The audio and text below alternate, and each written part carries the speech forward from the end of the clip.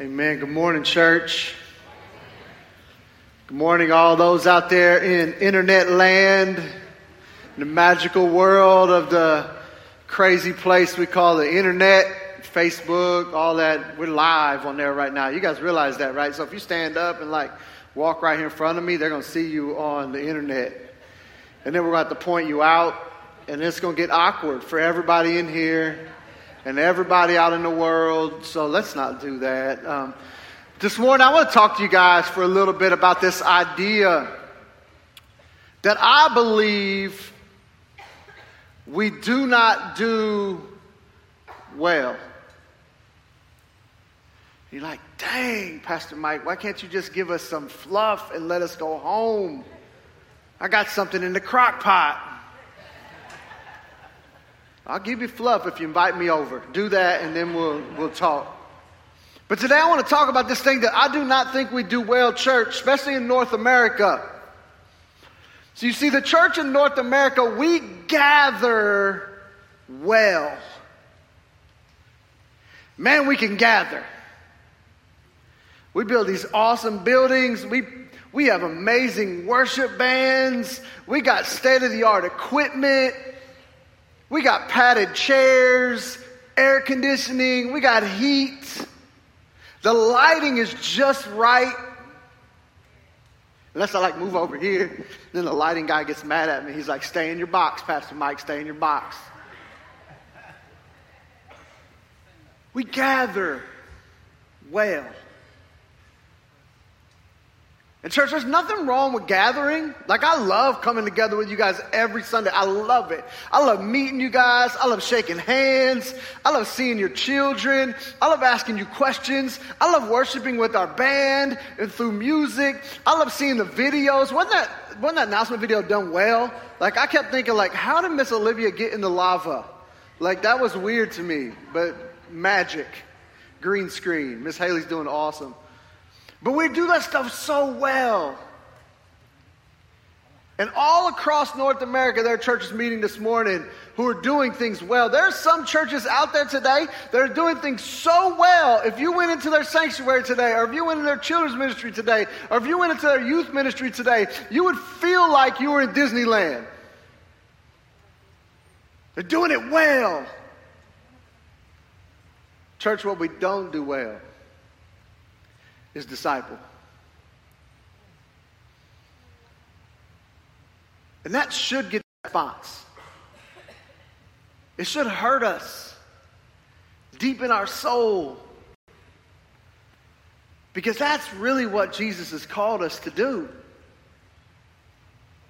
You see, I think sometimes we don't do this well because of two factors. One is the fear factor. We're afraid. We're afraid we're going to mess it up. We're going to get it wrong. We're afraid. I remember the first time I got a puppy. I didn't know what to do with a puppy. I just know I didn't want it to die. You know what I'm saying? I didn't know what food to buy it. I didn't know when to feed it. And then somebody told me one time you could overfeed a puppy and it will explode. It doesn't know when to stop eating, so its belly would explode. So I'm like, no. What do I feed this thing? I was afraid. I think sometimes we treat discipleship that way. We're afraid that if we overfeed people, they will explode with Jesus. Church, that's okay. So fear plays into this whole reason why we don't do discipleship well. We think, well, I'm afraid. I don't know what to say, Pastor Mike. I don't know the scriptures myself. I don't know enough. I don't feel like I'm enough. Let me tell you something, guys. That's okay. Fear. The other thing is lack of understanding. I don't think we really know what discipleship is. I'm in part of my master's class now. I'm taking my master's class. I'm taking my MD of my master's of divinity. And one of the things we did recently was we talked about, is evangelism more important or is discipleship more important? That's tough, right? Let me tell you what, church, they're the same process. If you call yourself an evangelist, guess what? You're just part of the discipleship process. It's the same process. There's no either or. We've separated them like they're two different parts of some animal. They're the left hand and the right hand, but they're the same thing.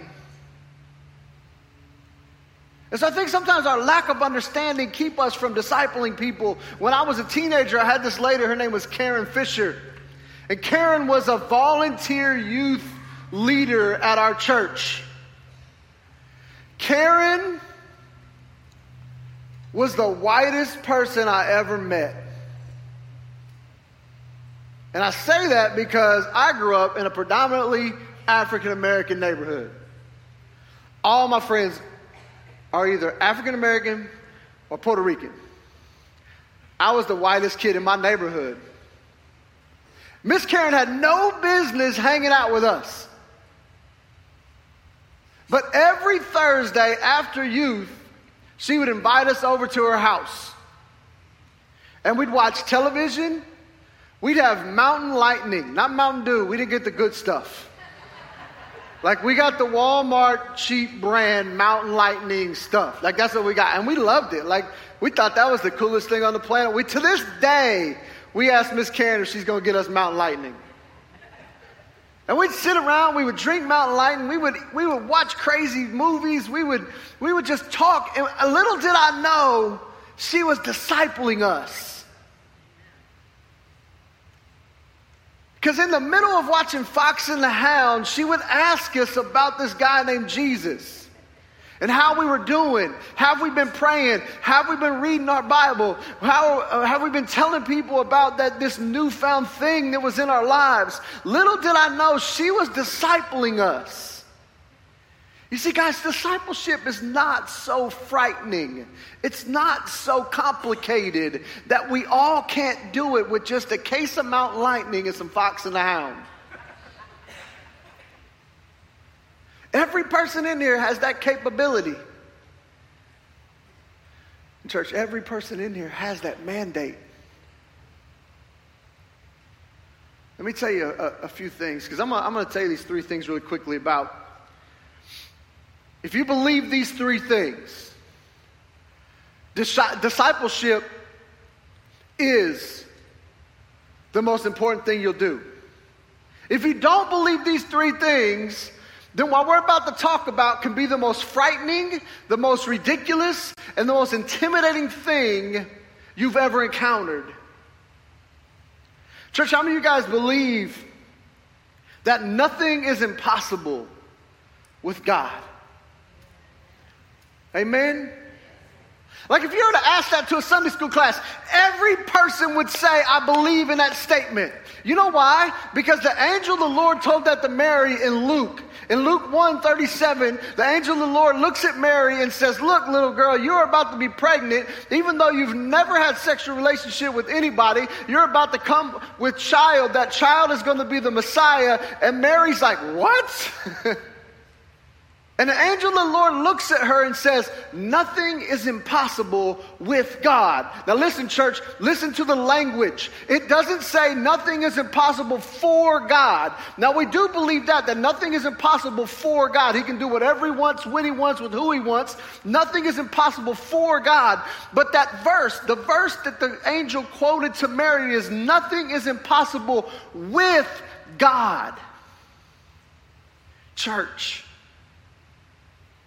discipleship is not impossible when you're with God. But see, I don't think we really believe that. The other thing is, do you believe that Jesus makes you new through his death? 2 Corinthians 5:17. Whoever belongs to Christ, whoever believes in Christ, is a new creation. The old has gone and the new has come. Church, again, if we were in a Sunday school class today and we asked that question, are you new in Jesus? Everybody in here would go, yeah, we're all new. Woo, let's sing about it. But do we really, really believe that when we talk about Jesus and Jesus has an encounter with people, they are made new? Discipleship.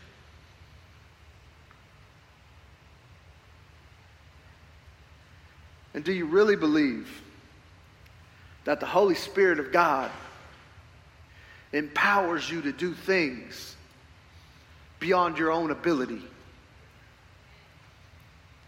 Acts 1:8. But you receive the power when the Holy Spirit comes upon you. And you will be my witnesses, telling people about me everywhere. When the Holy Spirit comes upon you, He will empower you to do things that you yourself are not able to do without the help of the Holy Spirit. Church, I believe that we think we believe that. I believe that we write it in our doctrinal statements. I believe that it's in our discipline. And yet sometimes I don't think we really get over the hump to where we believe that the power of the Holy Spirit, the living God, wants to empower us to do things beyond our own ability. Look, I couldn't do this without the power of the Holy Spirit.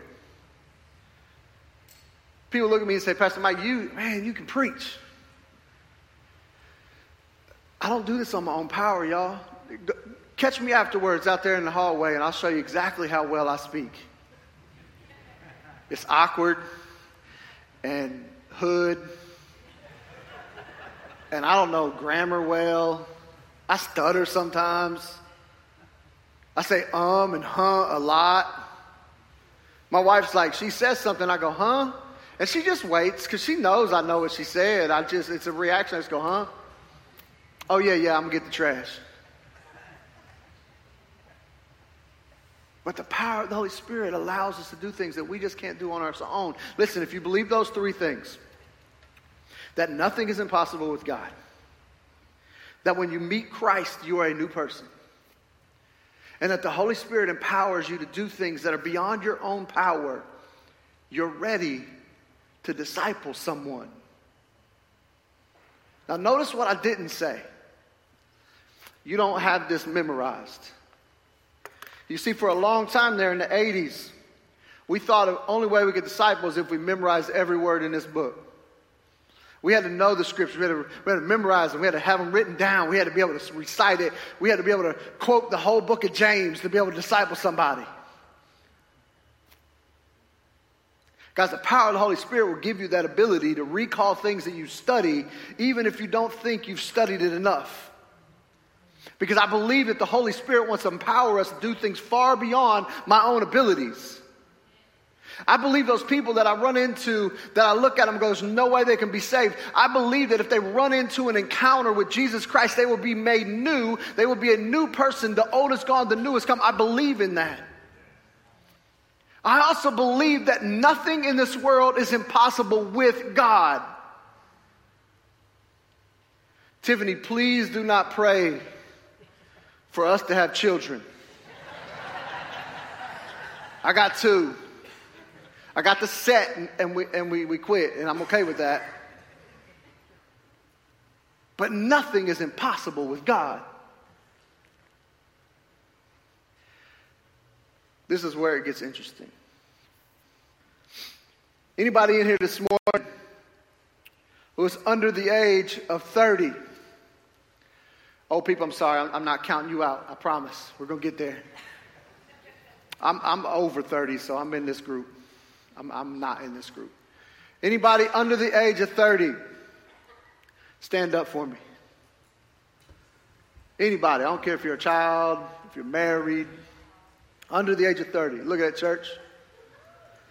My question to you is stay standing. I want to ask you a question. And I want you guys to be looking at me when you are. When you're standing up, you usually look at me because you're like, he's going to make fun of me. I'm not, I promise. Listen. Who are you allowing to plant you and water you right now? And I'm not talking about coming on Sunday morning to hear a decent sermon and experience some amazing worship through music. Who are you allowing to water you and plant you right now? Go ahead, y'all can sit down. Now, everybody who's over 30, stand up.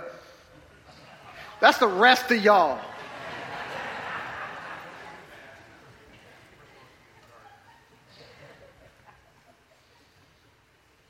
Honey, I had to make sure you were standing up so you didn't lie to anybody.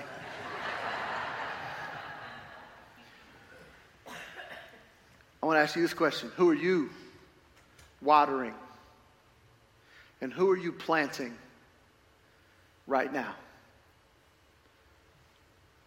Church, I'm serious about this. There are a bunch of people in here under 30 who need somebody to plant and water them. Who's that one person, 2 people, 5 people that you're watering and planting this morning? You guys can sit down.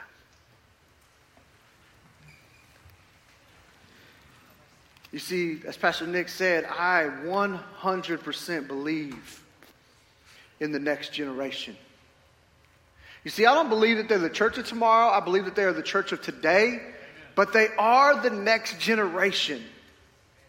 They are who will be leading the charge of Jesus Christ in the coming days. And what happens a lot of times, guys, the young people look at the old people look at the young people, and we're scared of each other. Look, I'm 43 now. I'm still a youth pastor. I do not understand your teenagers. Y'all think, oh, he's a youth pastor, he's an expert on the subject. No, I don't understand them. I don't get them. I don't get some of the words they use. I don't get some of the stuff they put online. I'm like, I don't understand this. Like, why is this even funny? But here's what I know. I know that they're important to God. And I know that they're going to be leading the church.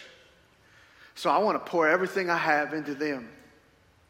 Because my days are coming to an end pretty quickly. And if I don't equip them, if I don't water them, if I don't plant them, guess who's going to? The world. Because they're going to tell them they're important. They're going to tell them what it takes to be important. And they're going to believe it. I'm going to read for you what it says in 1 Corinthians 3. 1 Corinthians 3, if you got your Bibles, you can turn there. That's what we're going to focus on for just a second. 1 Corinthians 3, it's this, Paul is writing to the church in Corinth. And the church in Corinth is a church that was pretty well known. It was in a metropolitan area. It was kind of a big time. And Paul had heard about some quarreling, some fear, some lack of understanding, and he decided he was going to address it. And I love what he says here, the first part of chapter 3, verse 1 says, "Dear brothers and sisters." Now listen, whenever you read that in the Bible, you know that Paul or whoever's writing is addressing people who already know Jesus. So church, he's talking to the church right now. Sometimes I think we get confused, we're like, oh, he's talking to unsaved people. No. He's talking to the church right now. He says, brothers and sisters, when I was with you, I couldn't talk to you as I would spiritual people. I had to talk as though you belonged to this world, or as though you were infants in the Christian life. Verse 2. I had to feed you with milk, not with solid food, because you weren't ready. For you still were controlled by your sinful nature. You were jealous of one another and quarrel with each other. Doesn't that prove you were controlled by your sinful nature?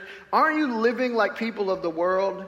When one of you says, I am a follower of Paul, and the other says, I'm a follower of Apollos, aren't you acting just like the people of the world? After all, who is Apollos? Who is Paul? We were but mere God's servants, through whom you believed the good news. The first thing, if we're to get this discipleship thing right, to plant and water people, if we were going to get it right, you have to realize that you are still on milk because that's what you want.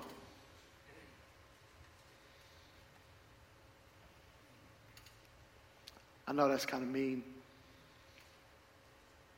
But if you're sitting here today and you're not growing as a Christ follower, and we're to believe the 3 things that I stated just a minute ago, that the power of the Holy Spirit wants to empower you to do things beyond your own control, that God wants to make people knew that when we're in Christ, because of his death and his resurrection, we are made new, and that nothing is impossible with God. If we're to believe those three things, if you're sitting in this room tonight or this morning, and you're online this morning and you're thinking to yourself, all I want is the easy stuff. If all you're getting is milk, it's because that's all you want. That's not because what you're being fed, because God wants to give you more.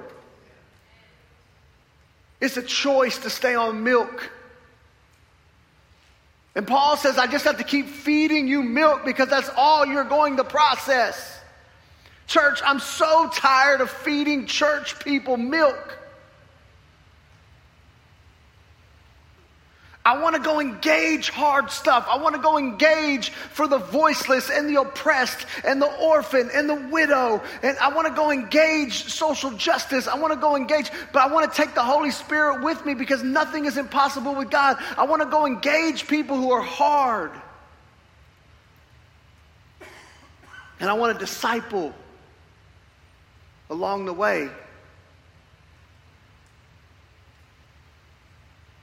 If you're not discipling anybody and you're not being discipled, all you're doing is drinking milk. I remember the first time I fed my son something other than milk. You know how it is? My mom was there and my mom was like, now all he's going to want is human food.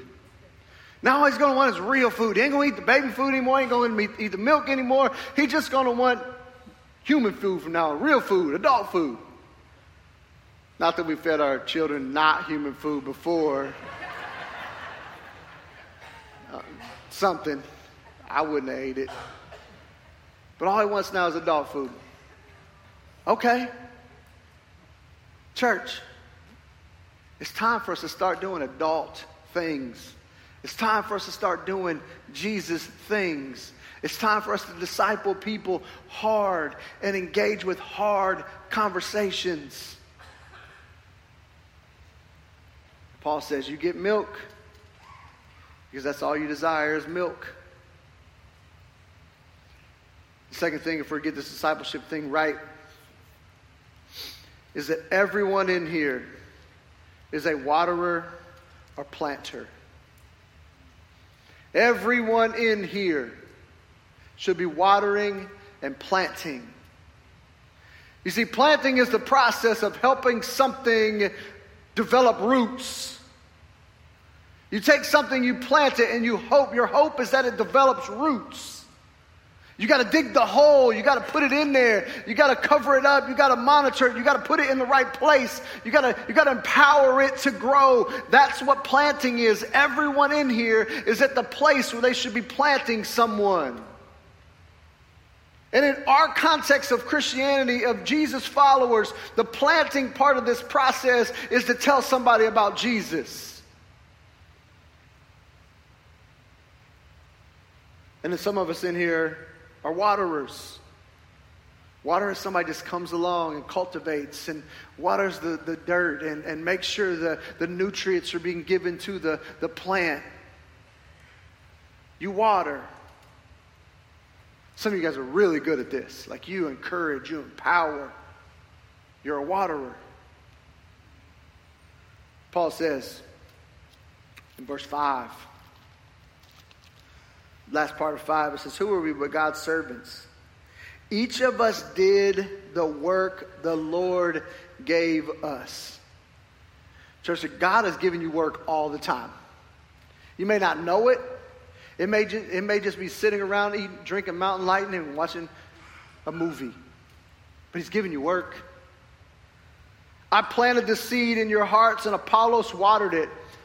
But it was God who made it grow. Look, church, here's the good news. You don't have to save anybody. You don't have to grow anybody. You just got to plant and water. You just got to plant and water. You just got to plant and water. It says that I planted, Apollos watered. God made it grow.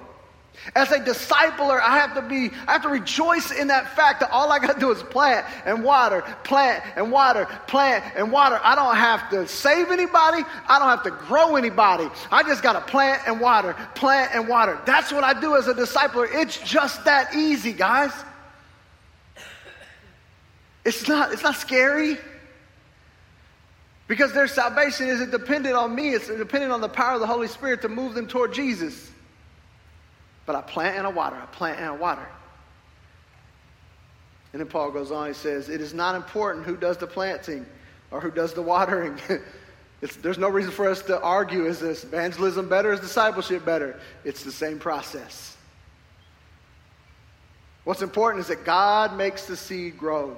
The one who plants and the one who waters work together for the same purpose, and both will be rewarded for their own hard work. For we are both God's workers, and you are God's field. You are God's building. The last thing I want you to hear in this discipleship process is not only are some of us on milk because that's what we want, not only are we planters and waterers, but this is a Trinity-centric process. I know that's a $3 million word, but let me break it down to you. Paul says this in verse 16 and 17. Skip on down. He says, do you realize that you all are together, are God's temple, and that the Spirit of God lives in you? God will destroy anyone who destroys this temple, for God's temple is holy, and you are that temple. The Trinity is the Father, the Son, and the Holy Spirit.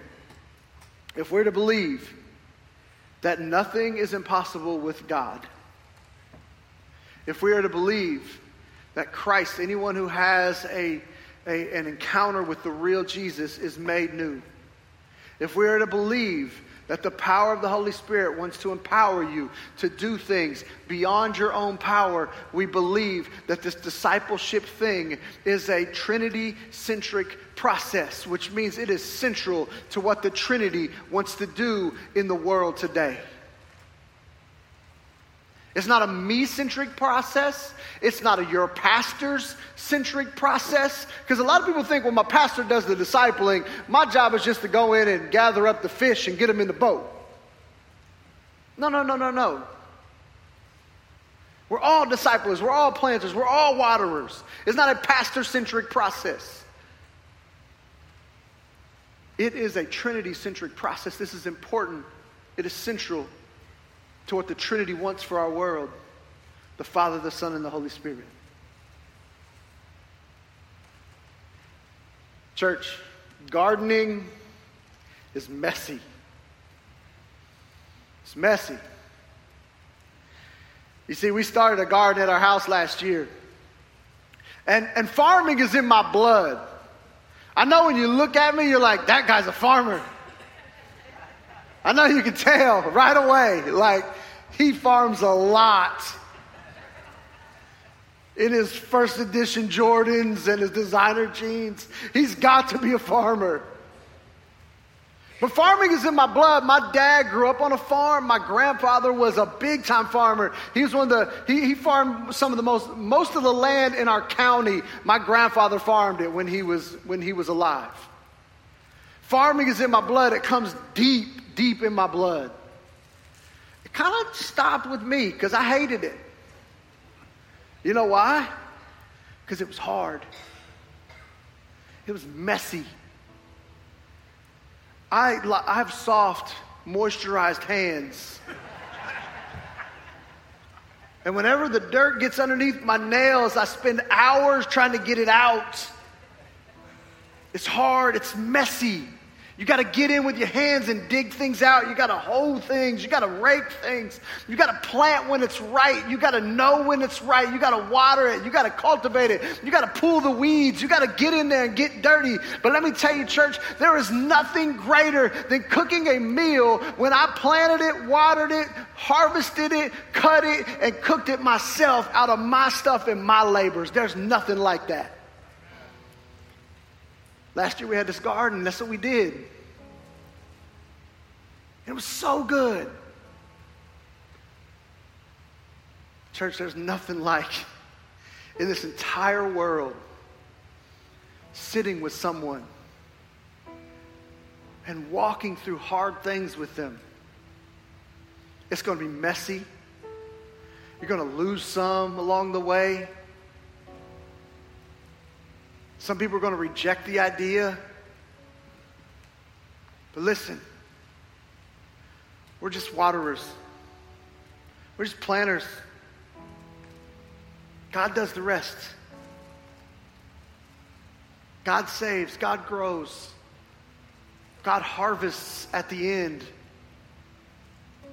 Church, this is so important to the next generation of what North American church is going to look like. We have to get this right. I know next fall we're going to launch a thing for the students. My goal is that every 5 students, 5 to 8, every 5 to 8 students we have, they have an adult mentor. And look, you don't have to understand them. You don't have to discipline them. Guess what? They're kind of like grandkids. You take them in, feed them, and then you send them home. Discipleship. But my goal is next fall we have one adult mentor for every 5 to 8 kids we have in our student ministry. That's how important this is to me. And I think that's how important this is to God. I think that's how important this is to the next generation of the North American church. Because church, we've got this gather thing down. But the next generation doesn't care how well we gather. They don't. That's why this place isn't full with teenagers and millennials. Because they don't care how much we gather. They want to know how well you disciple. And I believe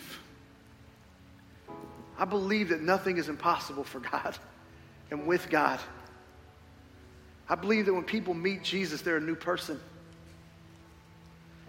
And I believe that the Holy Spirit wants to do something amazing through each one of us, far beyond our own power. So I'm not scared. And I don't care if I fully understand it, but I'm going to disciple. My question to you this morning, church, is who are you watering? Who are you planting? Who are you allowing to water you? Who are you allowing to plant you? So I'm going to pray. And this is just how we're going to end this morning. If you want to come down, if the prayer team wants to come and you want prayer this morning, they will gladly pray with you this morning. But here's what I want to do. I just want you to think of one person that you can disciple this year. One person.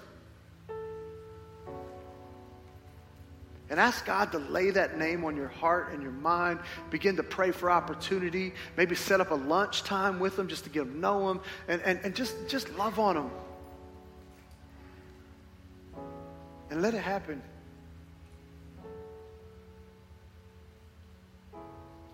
Let's pray.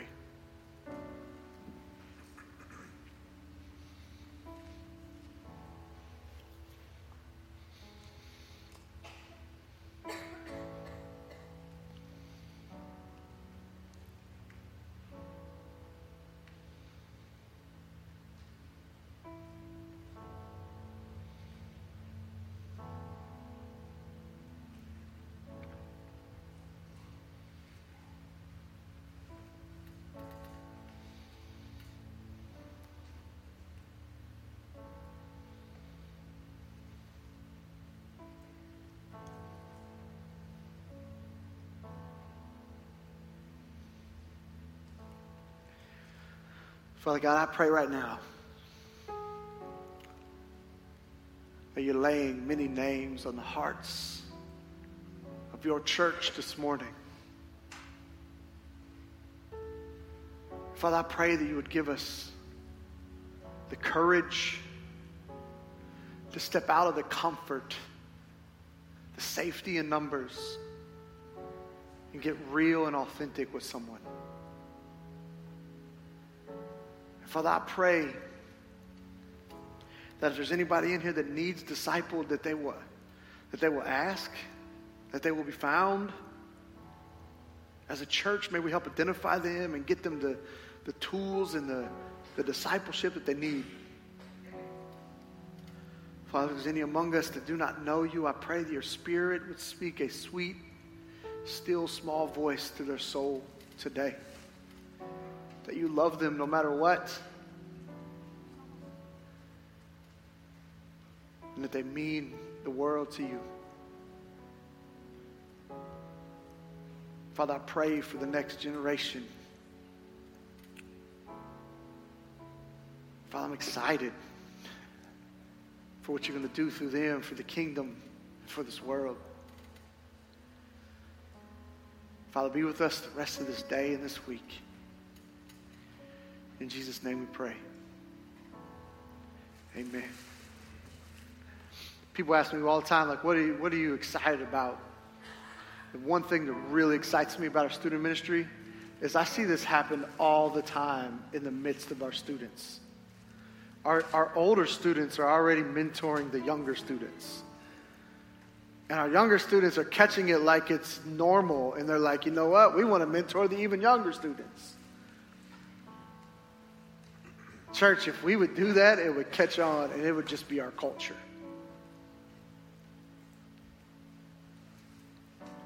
I love you and there's nothing you can do about it. And God even loves you more than I do. Hope you have a great week and empowered by the Holy Spirit. Disciple somebody this week. In Jesus' name, we'll see you.